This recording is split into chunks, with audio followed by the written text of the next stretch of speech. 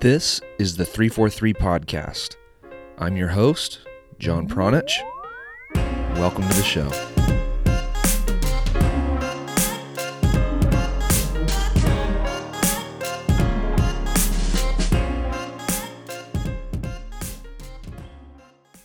Kat Nichols is a youth soccer coach that you probably have a lot in common with. She understands what it's like to meticulously plan a practice and then have 3 or 4 players not show up. She knows what it's like to communicate openly and honestly with parents about their children. And she, like you, is always on the hunt for high-quality coaching education. So in this episode, Kat and I discuss her embracing of struggle and why she feels like it is important for everyone to do the same.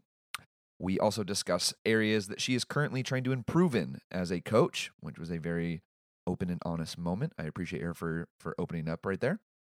And we also discuss her twist on one of 343's staple exercises, which we call attacking patterns. And just a reminder that this episode and all of the episodes of the 343 Podcast are supported by and funded by the members of the coaching education programs, and specifically the premium membership available at 343coaching.com. Kat and over 3,000 other smart soccer coaches have already taken advantage of the head start that the 343 coaching education programs provide. If you are not already a member, you are getting left behind. You can learn more about all of the benefits of the 343 coaching membership and help support this podcast by visiting 343coaching.com. All right. Short, quick, easy intro for today's episode. I really hope that you enjoy this episode of the 343 Podcast with Coach Kat Nichols.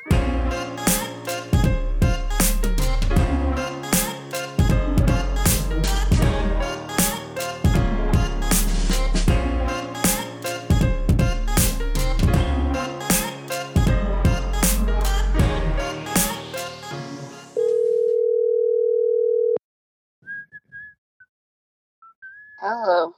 Good morning. How are ya? Or afternoon. I don't know. Is it good morning or afternoon?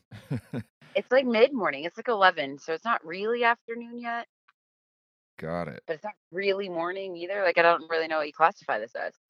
Well, I'm going to go with morning because I'm still drinking coffee. Okay, deal. That works. Okay. FYI, it's recording, so don't say anything that can be used against you in the court of law. Oh, have mercy.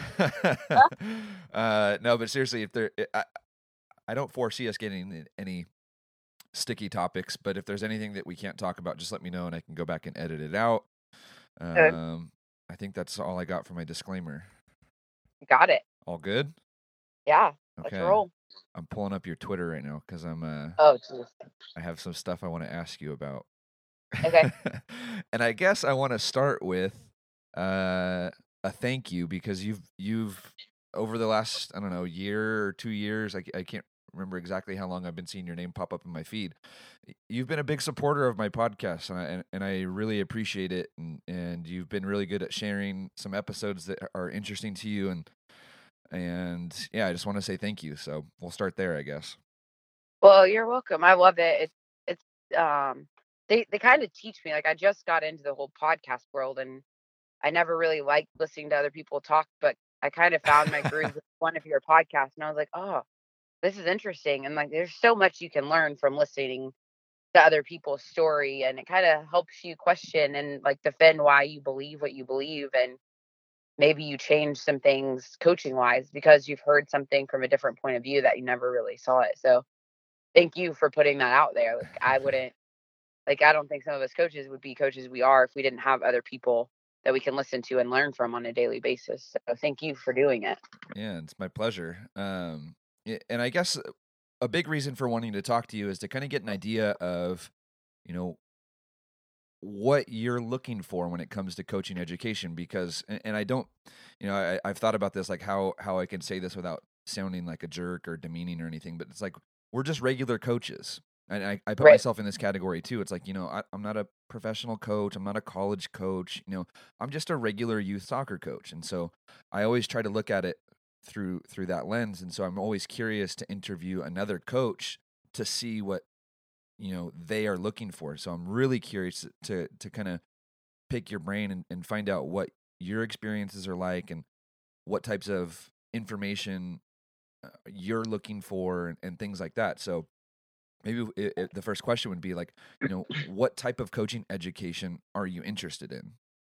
It's kind of a broad question, but It is I think it's a good question because I don't really know that there's a specific answer, to be honest. Like, I just want to learn as much as I can, and I want to be challenged as a coach to get outside of what I'm comfortable with. Like, I'm pretty comfortable with like the technical side of the game and teaching kids how to dribble and pass and move a ball and hit a long ball. And for me, it's the tactical side and reading like in-game situations, which is something I struggle with. And I know it's a struggle of mine. So try to work daily, at least on how to correct it. Like in a game and you're playing 4-3-3 versus 4-3-3, all of a sudden the other coach drops to a 3-5-2 or some other formation.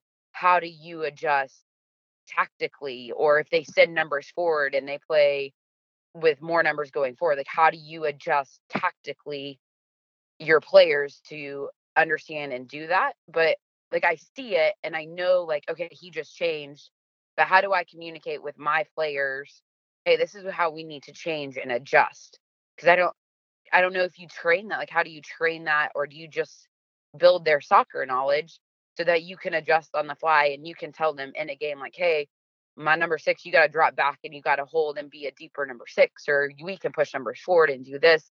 But how do you make them understand that? Because I find in some games when it does happen and you can correct it, you try to coach your players to do it, but their understanding of it, they kind of get confused. Like, how do you do that? What do you do? So that would be for me, like, how do we get as a coach, how do I better myself in tactical adjustments? But how do I do that explaining it to my players? Because if you understand it, like I can watch games online and on TV and be like, oh, well, they dropped to this formation. So this is what I would do, which is great. Like I know it in my head because I've been around the game since I was 4 and I'm still around it. But how do you teach a 16-year-old girl, hey, you need to do this and we need to press here. We need to drop that low line of pressure. And they understand it in the flow of the game without being like, wait, what are you talking about? So that for me would be a pretty big learning moment. I think that I need to adjust and learn how to do better at.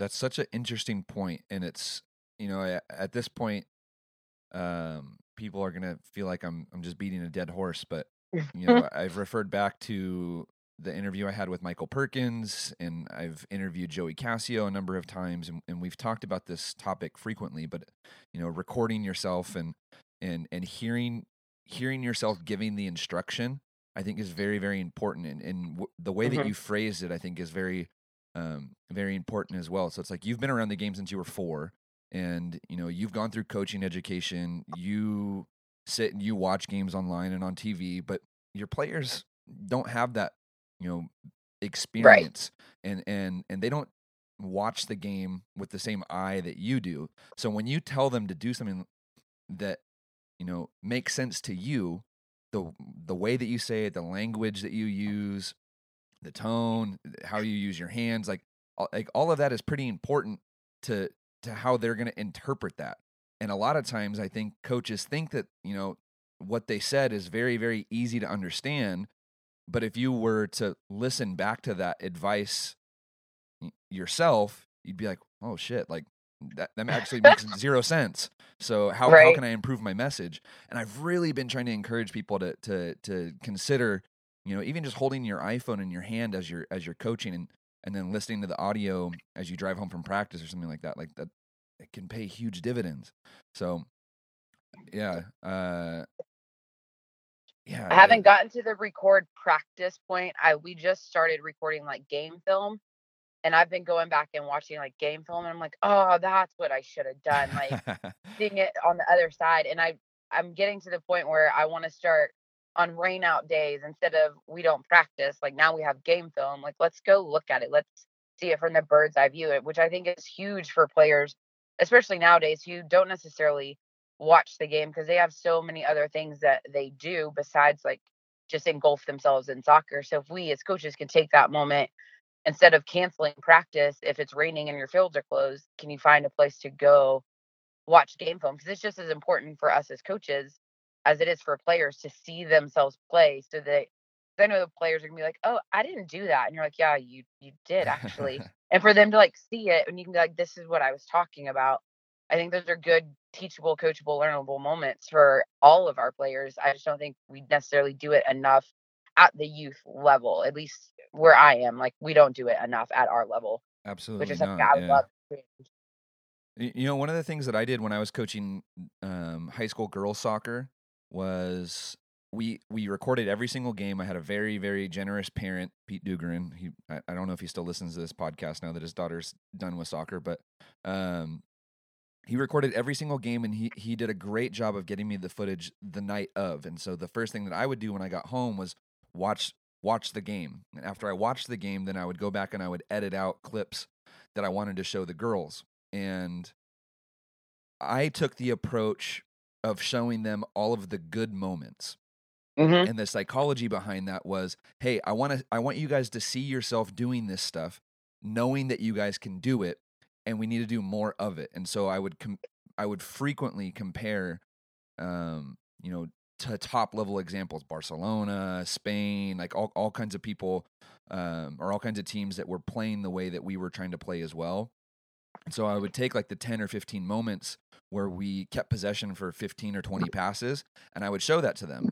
And Yeah. I would show them, you know, the little combinations that they had, like the little give and goes, and the things that r- reflected the examples that we were trying to mimic. And Right. I never really spent too much time on the bad stuff. And so the psychology behind that was like, hey, you know, you're more than capable of doing this. Here's what it looks like when you do it. Let's do more of it. Right. And Yeah, no, I feel like it worked. I don't know, you know, if that's right or wrong. Somebody that's in, you know, well versed in psychology might be, you know, shaking their head with their hand on their forehead right now. Just but you know, I feel like it worked, and I feel like the girls responded to it, and that was our little way of starting practice the next day. You know, it was more like a regeneration day after game day, and so we would always start with like 10 or 15 minutes of video, and we would do the same thing like you mentioned on rainouts or on days that we took off. We wouldn't just take off. We would, you know, spend 30, 45 minutes watching video. I think it's super important. Um, mhm. I want to get a feel for what environments you're working in though too, because it's so funny. People that follow this podcast, they're probably also well aware that um, I interview people that I don't know much about, which I think is very fun. Um, and I don't know much about you or the environment that you work in, so I'm very curious to learn a little bit more about you and this person that's been retweeting my podcast episodes for a while now. But yeah, tell me a little bit about, you know, the age group that you're working with, the environment that you're working with, and your coaching, yeah, maybe your coaching background.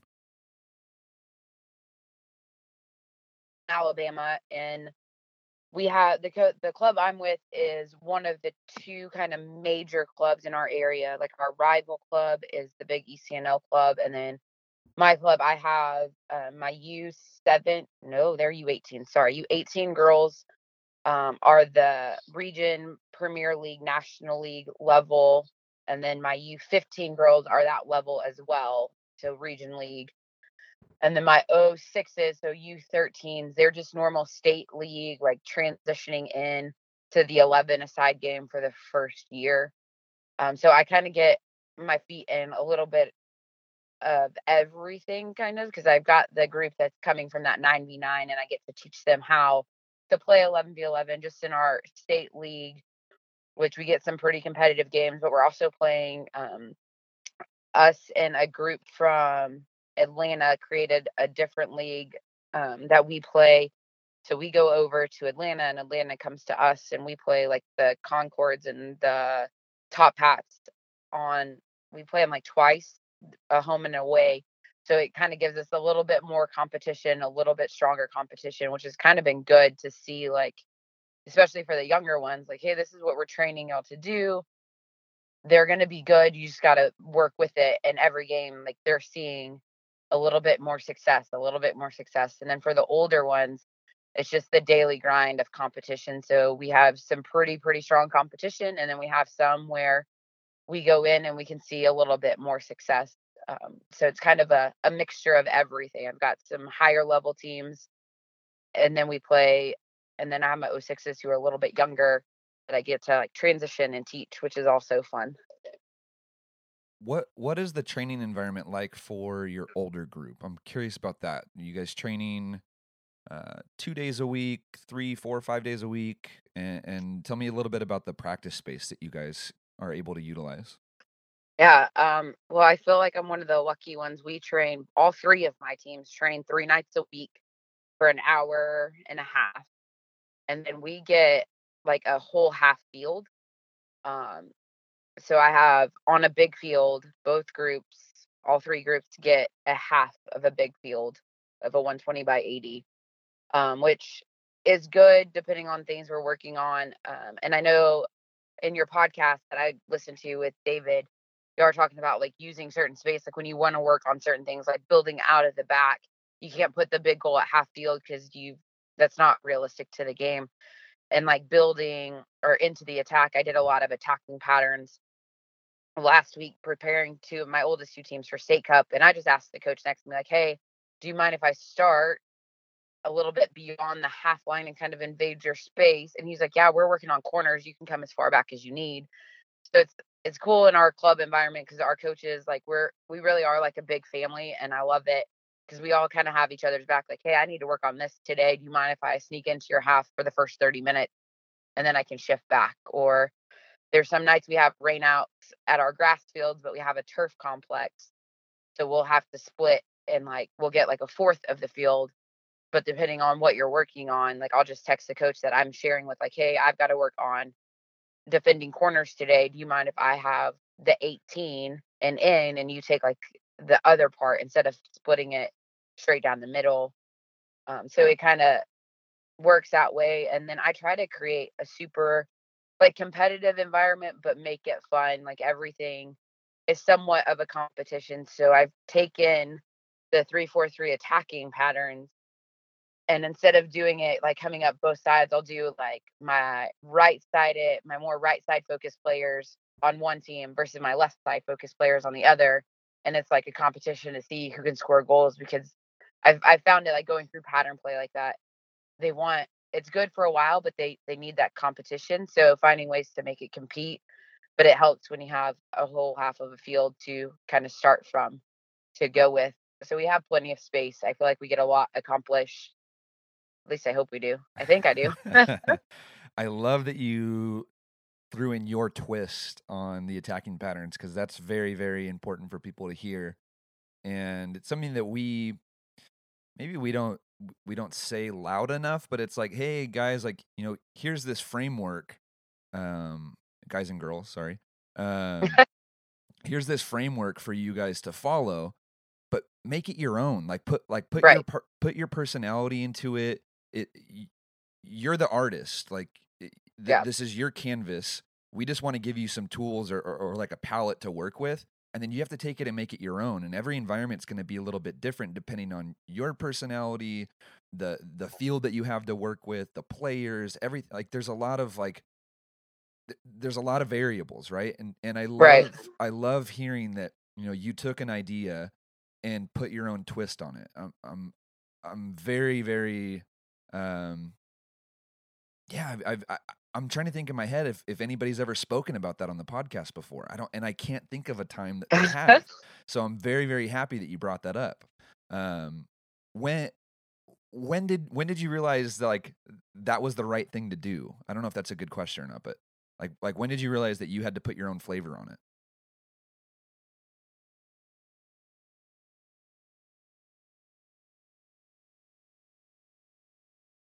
Kat, are you there?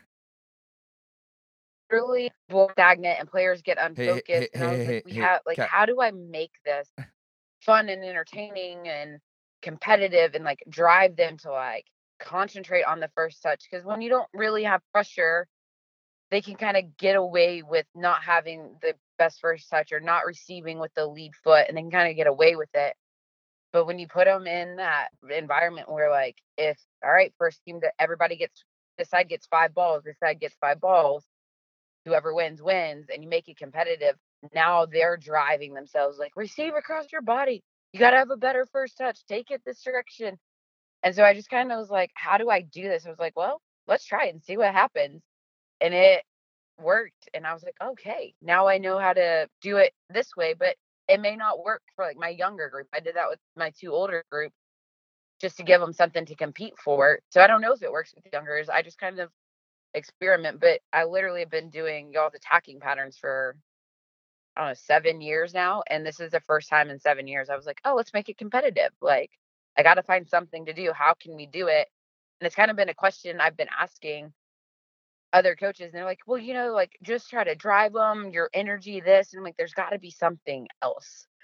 And it worked. Like, I had a red team versus a yellow team, and they were, like, cheering and yelling for each other, and one goalkeeper defended the reds while the other goalkeeper defended for the yellows, and they were all getting into it, and it was great. And Kate, we came into state cup this weekend, and the few girls that had just gotten subbed out, they're like, yo, Coach Cat. And I was like, yes, what you got? They're like, we just did that attacking pattern thing and we scored and it worked. How did you do that? I was like, I didn't do anything. Like, I just gave you the tools and y'all did it.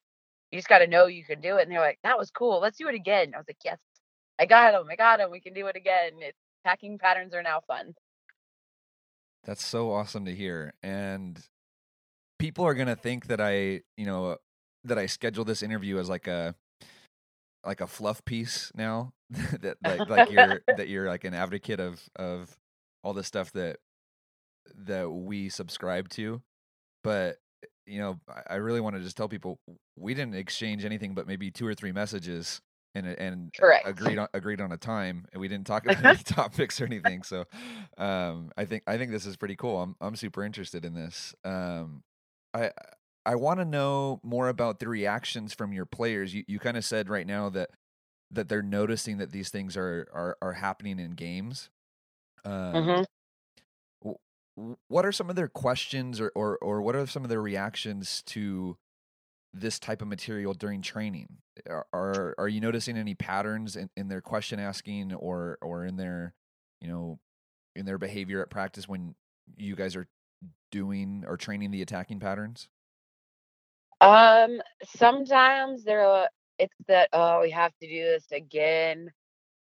But when they see success with it and like they know that they did that, like when our outside back overlapped and we got into the attack and we scored and they were like, oh my gosh, it works. Like they asked like, hey, can we do them again?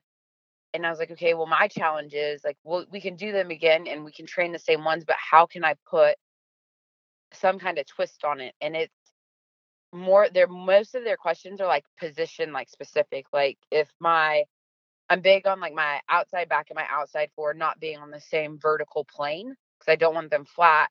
But their questions are like, how do I know when to go here? How do I know when to make this run? So like it's more teaching them to read the pattern as it's developing.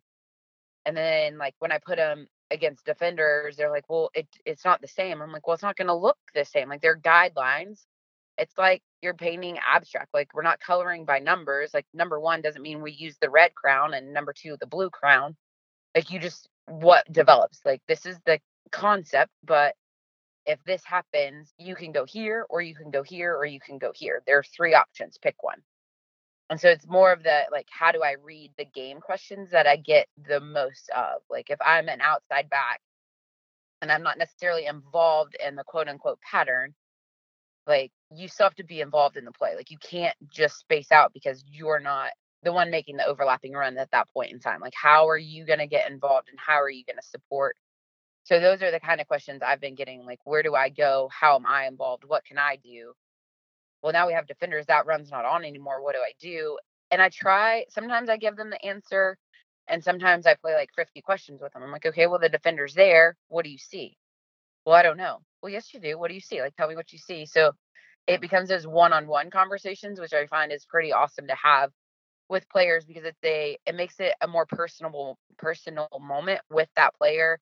in a more engaging moment with that player where you can play those 50 questions with them. Like, I don't love giving them the answer every time. Like, okay, well, here's an option. Here's an option. Here's an option. Which do you feel more comfortable with? What do you think is the better option?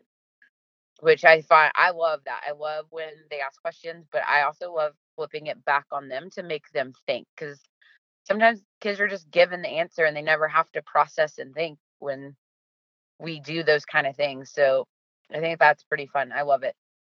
Yeah, that's pretty cool, and it leads, I guess, to the idea or the topic of guided discovery Hmm. and how misinterpreted that notion is. Like, I think that a lot of people think that guided discovery is to just do that all of the time, like to Right. just let the kids play and let them figure out the solutions to their problems, and not always giving them the answer, or never giving them the answers. But it's like it's time and place, I think, is the best use of the guided discovery, and the way that Right. you just described it was like, okay, here's the framework that we're working within, which is the attacking pattern, and here's the options that are set up or that we want to work within.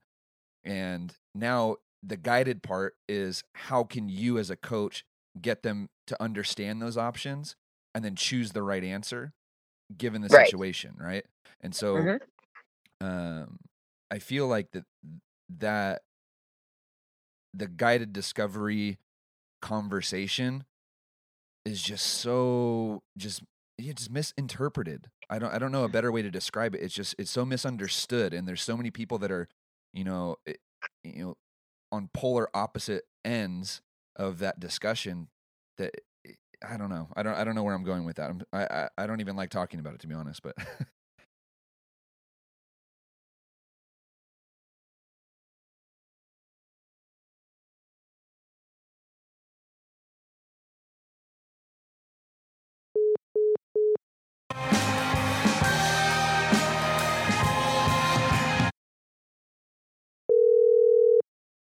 Well, that's no fun.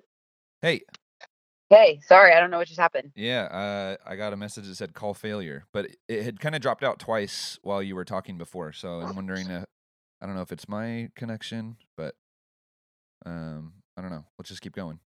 Okay, we'll Okay. roll. Yeah, I might edit out that last part because I don't like talking about guided discovery.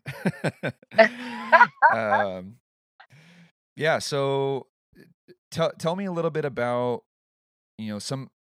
Well, let me see how I want to ask this. Let me think Okay. for just a second. Tell me about some problems or struggles that you encounter as a coach on a regular basis. Um, I know it's a broad question again. Sorry. it's okay. I feel like hmm, um, I feel like there's a couple I could go different ways with this, but one big thing that I've kind of been hit with lately is like the multi-sport athlete and the student athlete, like making them. I have a bunch of girls that either they played volleyball at the beginning of season or they play basketball now, and we're still rolling. Like, our season's still going. We've got 8 games left. We have a big college showcase coming up. But how do you time manage and balance like those players that are going to basketball practice, which is great. Like, I was a multi-sport athlete too. I totally understand. But how do you manage them playing basketball? But I don't know why school has gotten so much crazier, but their workload in school is like crazy compared to when I went in school back in like the Stone Age. It I just don't know the best way to like manage or have those conversations with parents, players, what the right approach is. Because we'll have 17 players on a roster, but I end up with 10 at practice because of basketball or volleyball or this. I've got all of this homework, which I understand school comes first, but how do we manage and time balance and time manage and all of those kind of things, which has been for me a big struggle. Like, I know it's kind of part of what we deal with. I don't know how it is in other states, other areas. I was a multi-sport athlete too, so I know it can be done, I just don't know what the right way to do it is, because I wasn't like a yay school. I love school. I was like, I want to play sports. I can do school later. So I don't know what the best answer is and the best resolve is for that. It's been a big kind of pondering question, probably the biggest one I faced coming into this year. Like, how do I handle that as a coach? What are the precedents set like before season? But then as season rolls on, things come up like a basketball because we didn't think it was going to interfere, but now it interferes. Like, what do you do? That's probably the little bit on the field struggle I have right now with teams and players. It's a topic that I think a lot of coaches are familiar with. I think some of the people listening right now are like nodding along, like, yeah, like I experienced that too. And it's a conversation that I feel like we typically avoid Yeah. as, a soccer nation, and the scapegoat or the easy button is to just be like, yeah, like let all the kids explore and try all these different sports, and you never really enter the conversation of, is club soccer the right place for that player? Right. Because if they're not willing to come to practice, and they're willing to be on a roster of 17 or 18 players, and they're willing to skip practice to go to something else, well, that's a recreational player. There's no other way to put it. Like, that is a recreational player, because you are treating this as recreation now. You're not treating this as a competitive thing to push each other, to be the best in that environment. Now, can there be good recreational players? Absolutely. Like there are plenty of, very, very talented recreational players. But that shouldn't, those players shouldn't hinder or impact the people that are willing to show up to every single practice and every single game, and want to, better themselves and take this as far as they possibly can. And I feel like we avoid that conversation, like it's the plague. Like, when you Huh?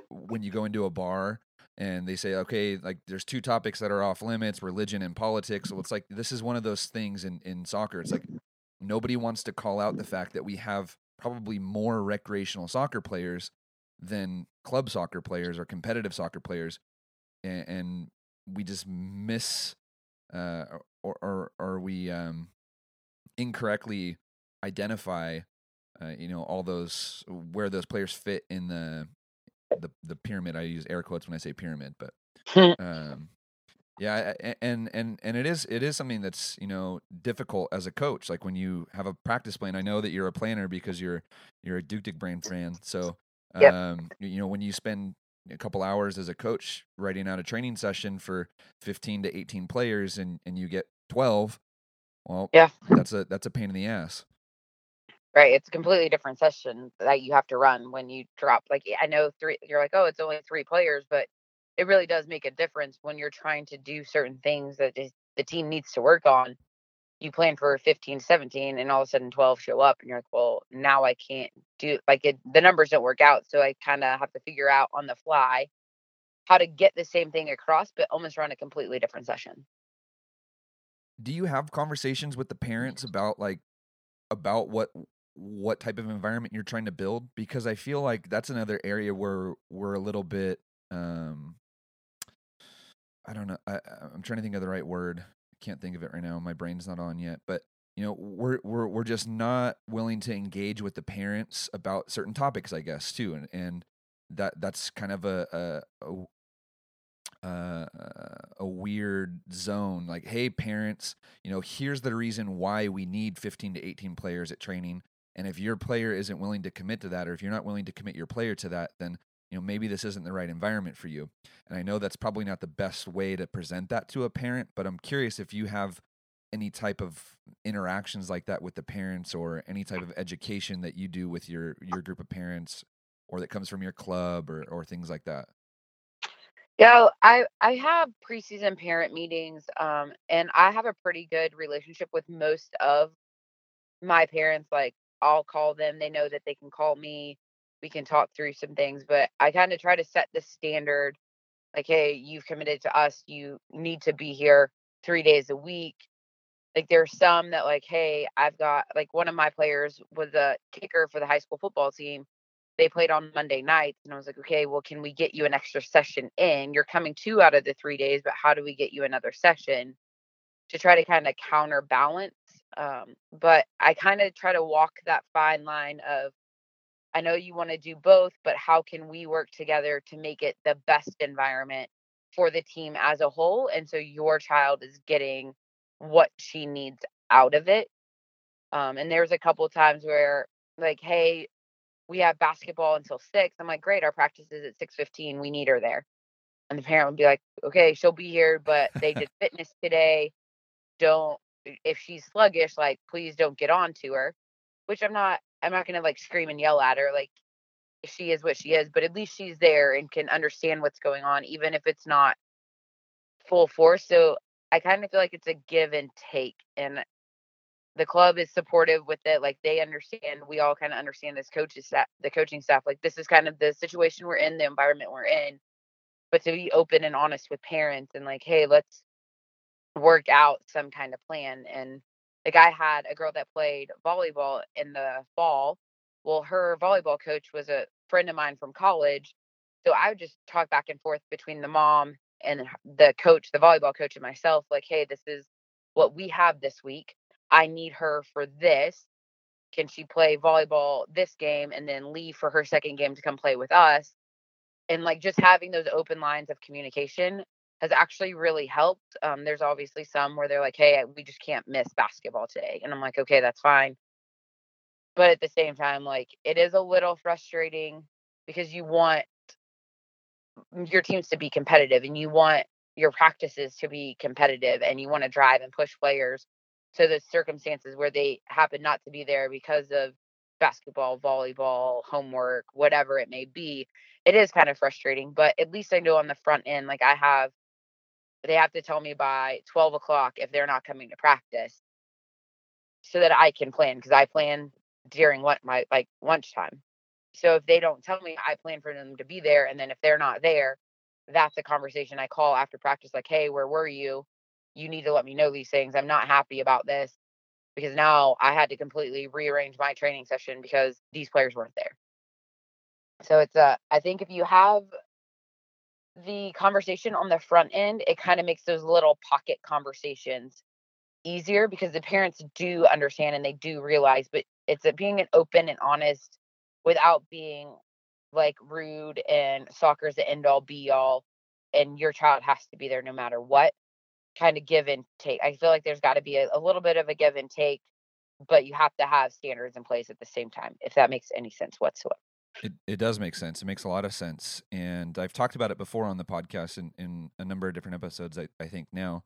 Um, but it's having the right kind of relationship with your parents and how you can empower the parents and what type of information you give the parents will ultimately, help or hurt you in the long run. And so again, I think it's a spot where a lot of coaches have a lot of room to improve. We always have a lot of room to improve Right. in a number of different areas, but I feel like that area specifically, how we interact and how we empower and how we educate the parents is a very, very, uh, it's an easy area to improve, and it's something that we often ignore. And again, like, the scapegoat or the easy button is to just, be like, hey, parents, I'm the coach. You guys sit down. You guys watch your kids and just cheer. I'll handle the rest. Like, no, like, give them some stuff to work on, or give them some education themselves, or give them some Yeah. responsibility, empower them somehow. And the whole just parent, coach, player triangle relationship is very interesting to me. I don't have it remotely figured out. But I'm always curious to just get everybody else's thoughts on that, because I know that, even though everybody's situations are different, there's still a lot of parallels, Right. between all of it. And I think coaches are going to hear what you said right now, and they're going to be nodding along, and they're going to be like, yeah, like, I have the same volleyball players. Yeah, right. I just think it's super important just to keep the lines of communication open. Like, the only rule that I have where I'm like, we're not talking is after games. Like I need a 24-hour like downtime because I need to process what happened. Like this weekend, one of my teams lost the state championship in PKs and a parent wanted to talk right after and I was like, "Whoa, Heck like no. this is not like I understand you want to talk." Like and it was just a conversation like, "Hey, I understand you want to talk, but this is not the time and place. Like I need to process what just happened. I'll call you tomorrow." And they understood. They were like, "Yes, yeah, you're right. I'm sorry." But like, so that's like my only hard rule I have about when it comes to communication. Like, I need 24 hours to process, especially after a game like what happened on Sunday. Like, we fought and we battled, and it was incredible. And I was so proud of our girls for getting to that point.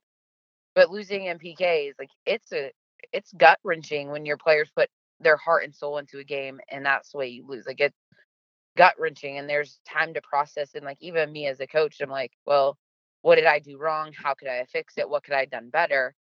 And then they're like, hey, I have a question. I'm like, whoa, no. So that's like a hard no, like 24, I get 24 hours because I need to process so that I can provide you all the best information possible.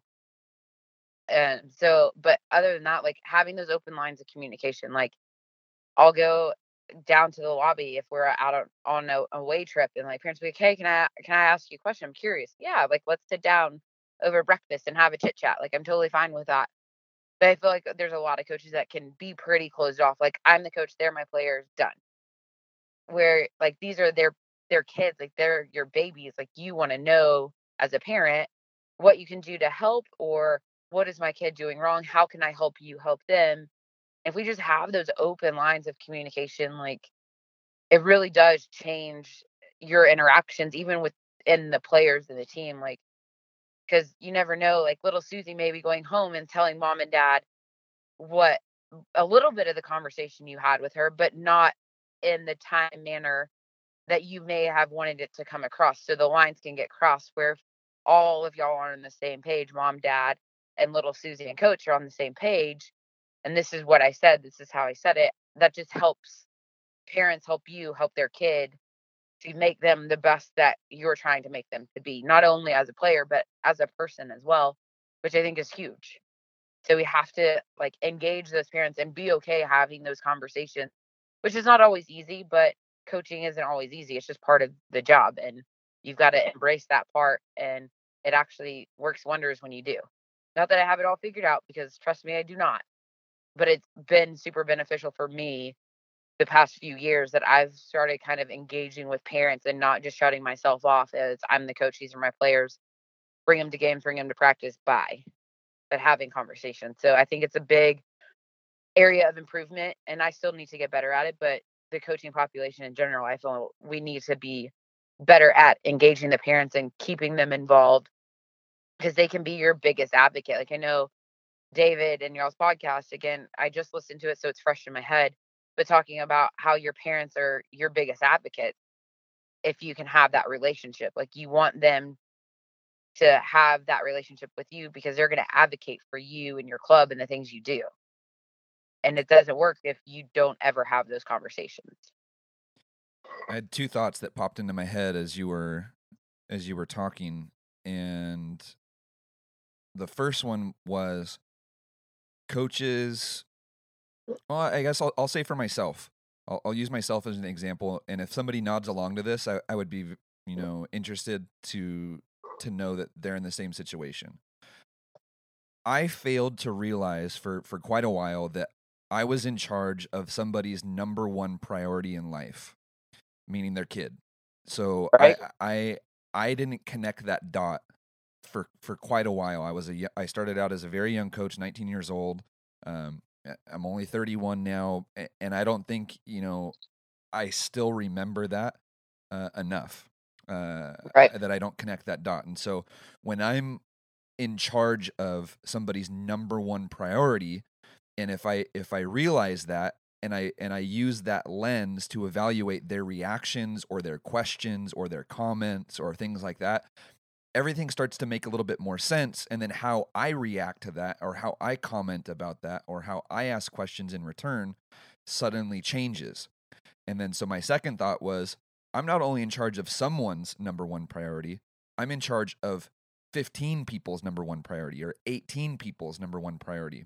Or sorry, times that by 2 because there's 2 parents in the household a lot of times. So, that looking at it through that lens, all of a sudden makes that idea of building a wall between you and the parents just this ridiculous, idea. Like, why would you want to shut down the communication or lines of communication between you and the parents when you look at it through that lens of, that is their number one priority is their kid. And they want to know, they're curious about what you're teaching at practice and, what you're saying, how you're acting, things like that. I don't want to get into like, necessarily, the the words you're using and how you're acting. That's not where I'm trying to go with this. But, as far as information goes, they're curious about what their kids are learning at practice. Yeah, And 100%. they want to be engaged and they want to know, what's happening at practice and how that's going to help them on the field on Saturdays and Sundays.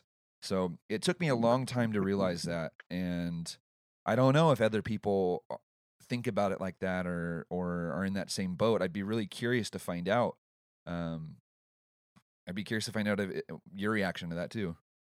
Yeah, I mean, I kind of always knew that, not always, let's be honest, like the past few years since I've gotten into the parent engagement thing, that like that is their number one priority. But when you said like you're in charge of 15 to 18 number one priorities, like that's a pretty heavy burden. Like I never really put all of that together. Like that just connected a big dot for me because that's pretty huge. So I coach 3 teams, so that's a lot of number one priorities you're having to deal with. Like, oh my gosh, that's a lot of weight to carry around, and not to have those open-ended conversations where you can have those relationships. That's a lot of number one priorities. Like when you put it that way, like wow, like we have a big responsibility as coaches because that's a lot.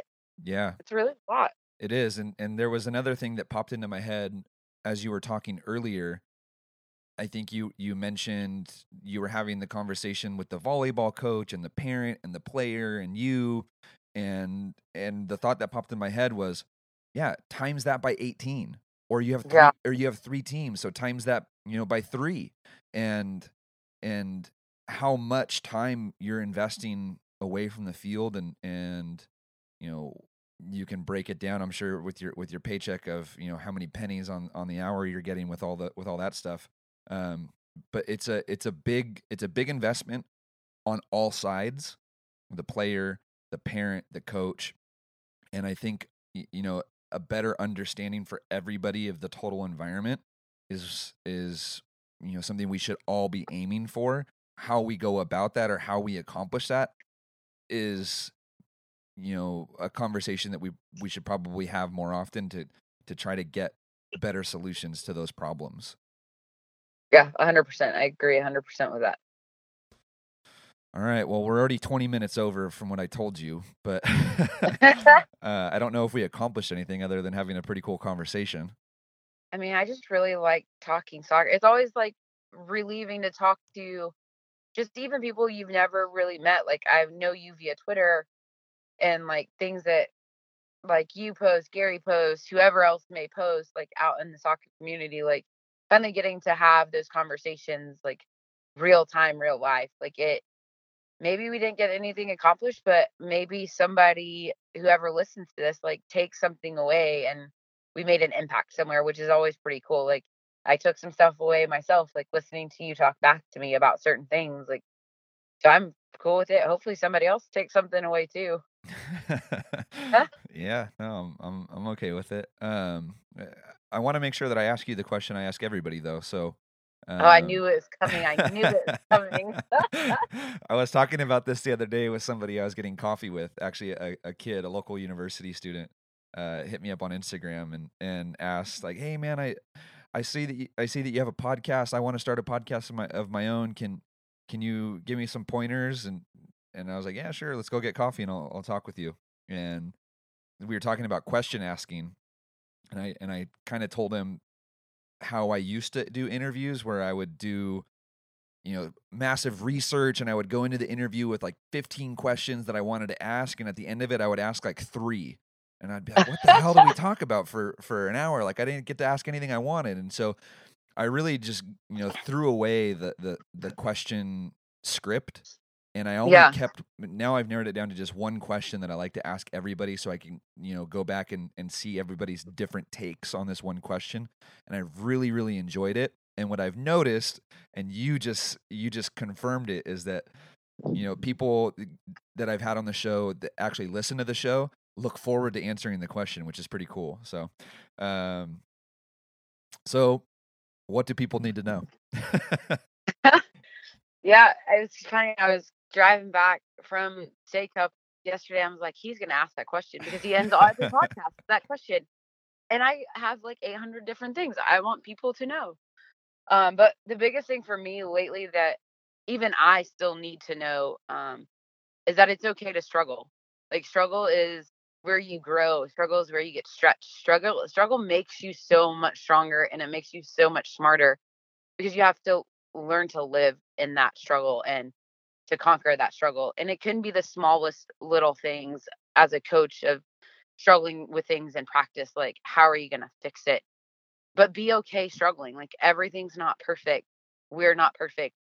There are struggles daily. And it's okay to struggle, because in the end, you're going to come out smarter. You're going to come out stronger than you ever thought you were going to know, because you struggled and you were okay with it, and you didn't let it bother you. You didn't let it freak you out. So that's, for me, it's been huge the past year, is just be okay in the struggle. Like, yes, sometimes it hurts and sometimes it's frustrating, but when you can look back a week, 2 weeks, 3 months and see where you've come because you were facing that struggle head on, and you learned about it and you learned about yourself in that struggle, you're such a better person, smarter person, stronger person on the other side of it because of it. That's a life lesson, Kat. You just gave everybody a life lesson. Well, I'm sorry, but that's what people need to know. Exactly. That's my need to know. I know. No, it's good. It's good. Because you can take that and you can apply it to soccer. You can definitely apply it to coaching. You could apply that to the players. And you can apply that to any situation, your job, your school, whatever. Like, it is truly a life lesson that, it's very, very important for people to remember that at all times, I guess, is the best way to put it. And it's way easier to say, like, hey, remember this, than it is like when you're facing it. But I have a sticky note that I have in my truck that says struggle makes you stronger. So when I do go through struggles, whether it's personal life, coaching life, working out life, like whatever it is, like, I know I'm going to be stronger because I'm in that moment and I'm struggling in that moment. Man, so, that just made me realize we didn't even talk about your triathlete tag that you have on your Twitter thing. Where can people connect with you? Yeah, so I'm on Twitter. It's Coach Kat, and it's Kat with the K. So Coach Kat 18 is my Twitter handle. I'm on Instagram as well under Coach Kat. I love talking shop. I love talking soccer. I love picking other people's brains. So please feel free to reach out, DM, follow. I'll follow you back because I love engaging in conversation. Coach Kat 18, that's me. All right, cool. All right, all good. Awesome. Well, thank you, sir. Yeah, that was fun. I enjoyed talking to you and getting to put a voice, I guess, with the Twitter name. No face yet, but no face yet. Maybe one day.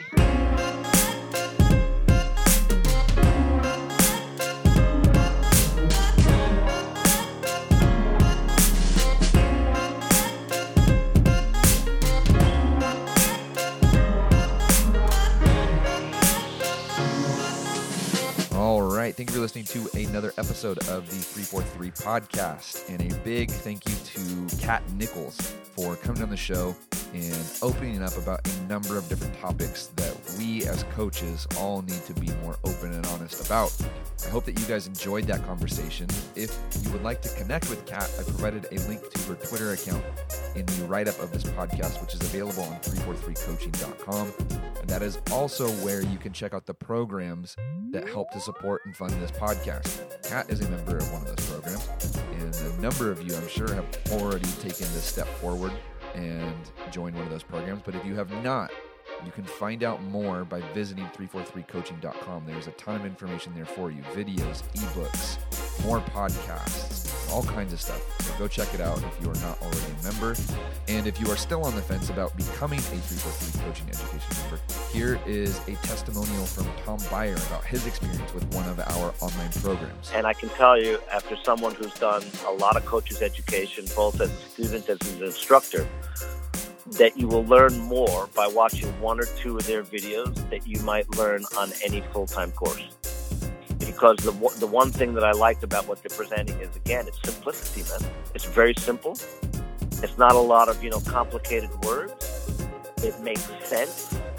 And it goes right directly to the heart of the game on how to develop, not just, individual players, but develop teams as well.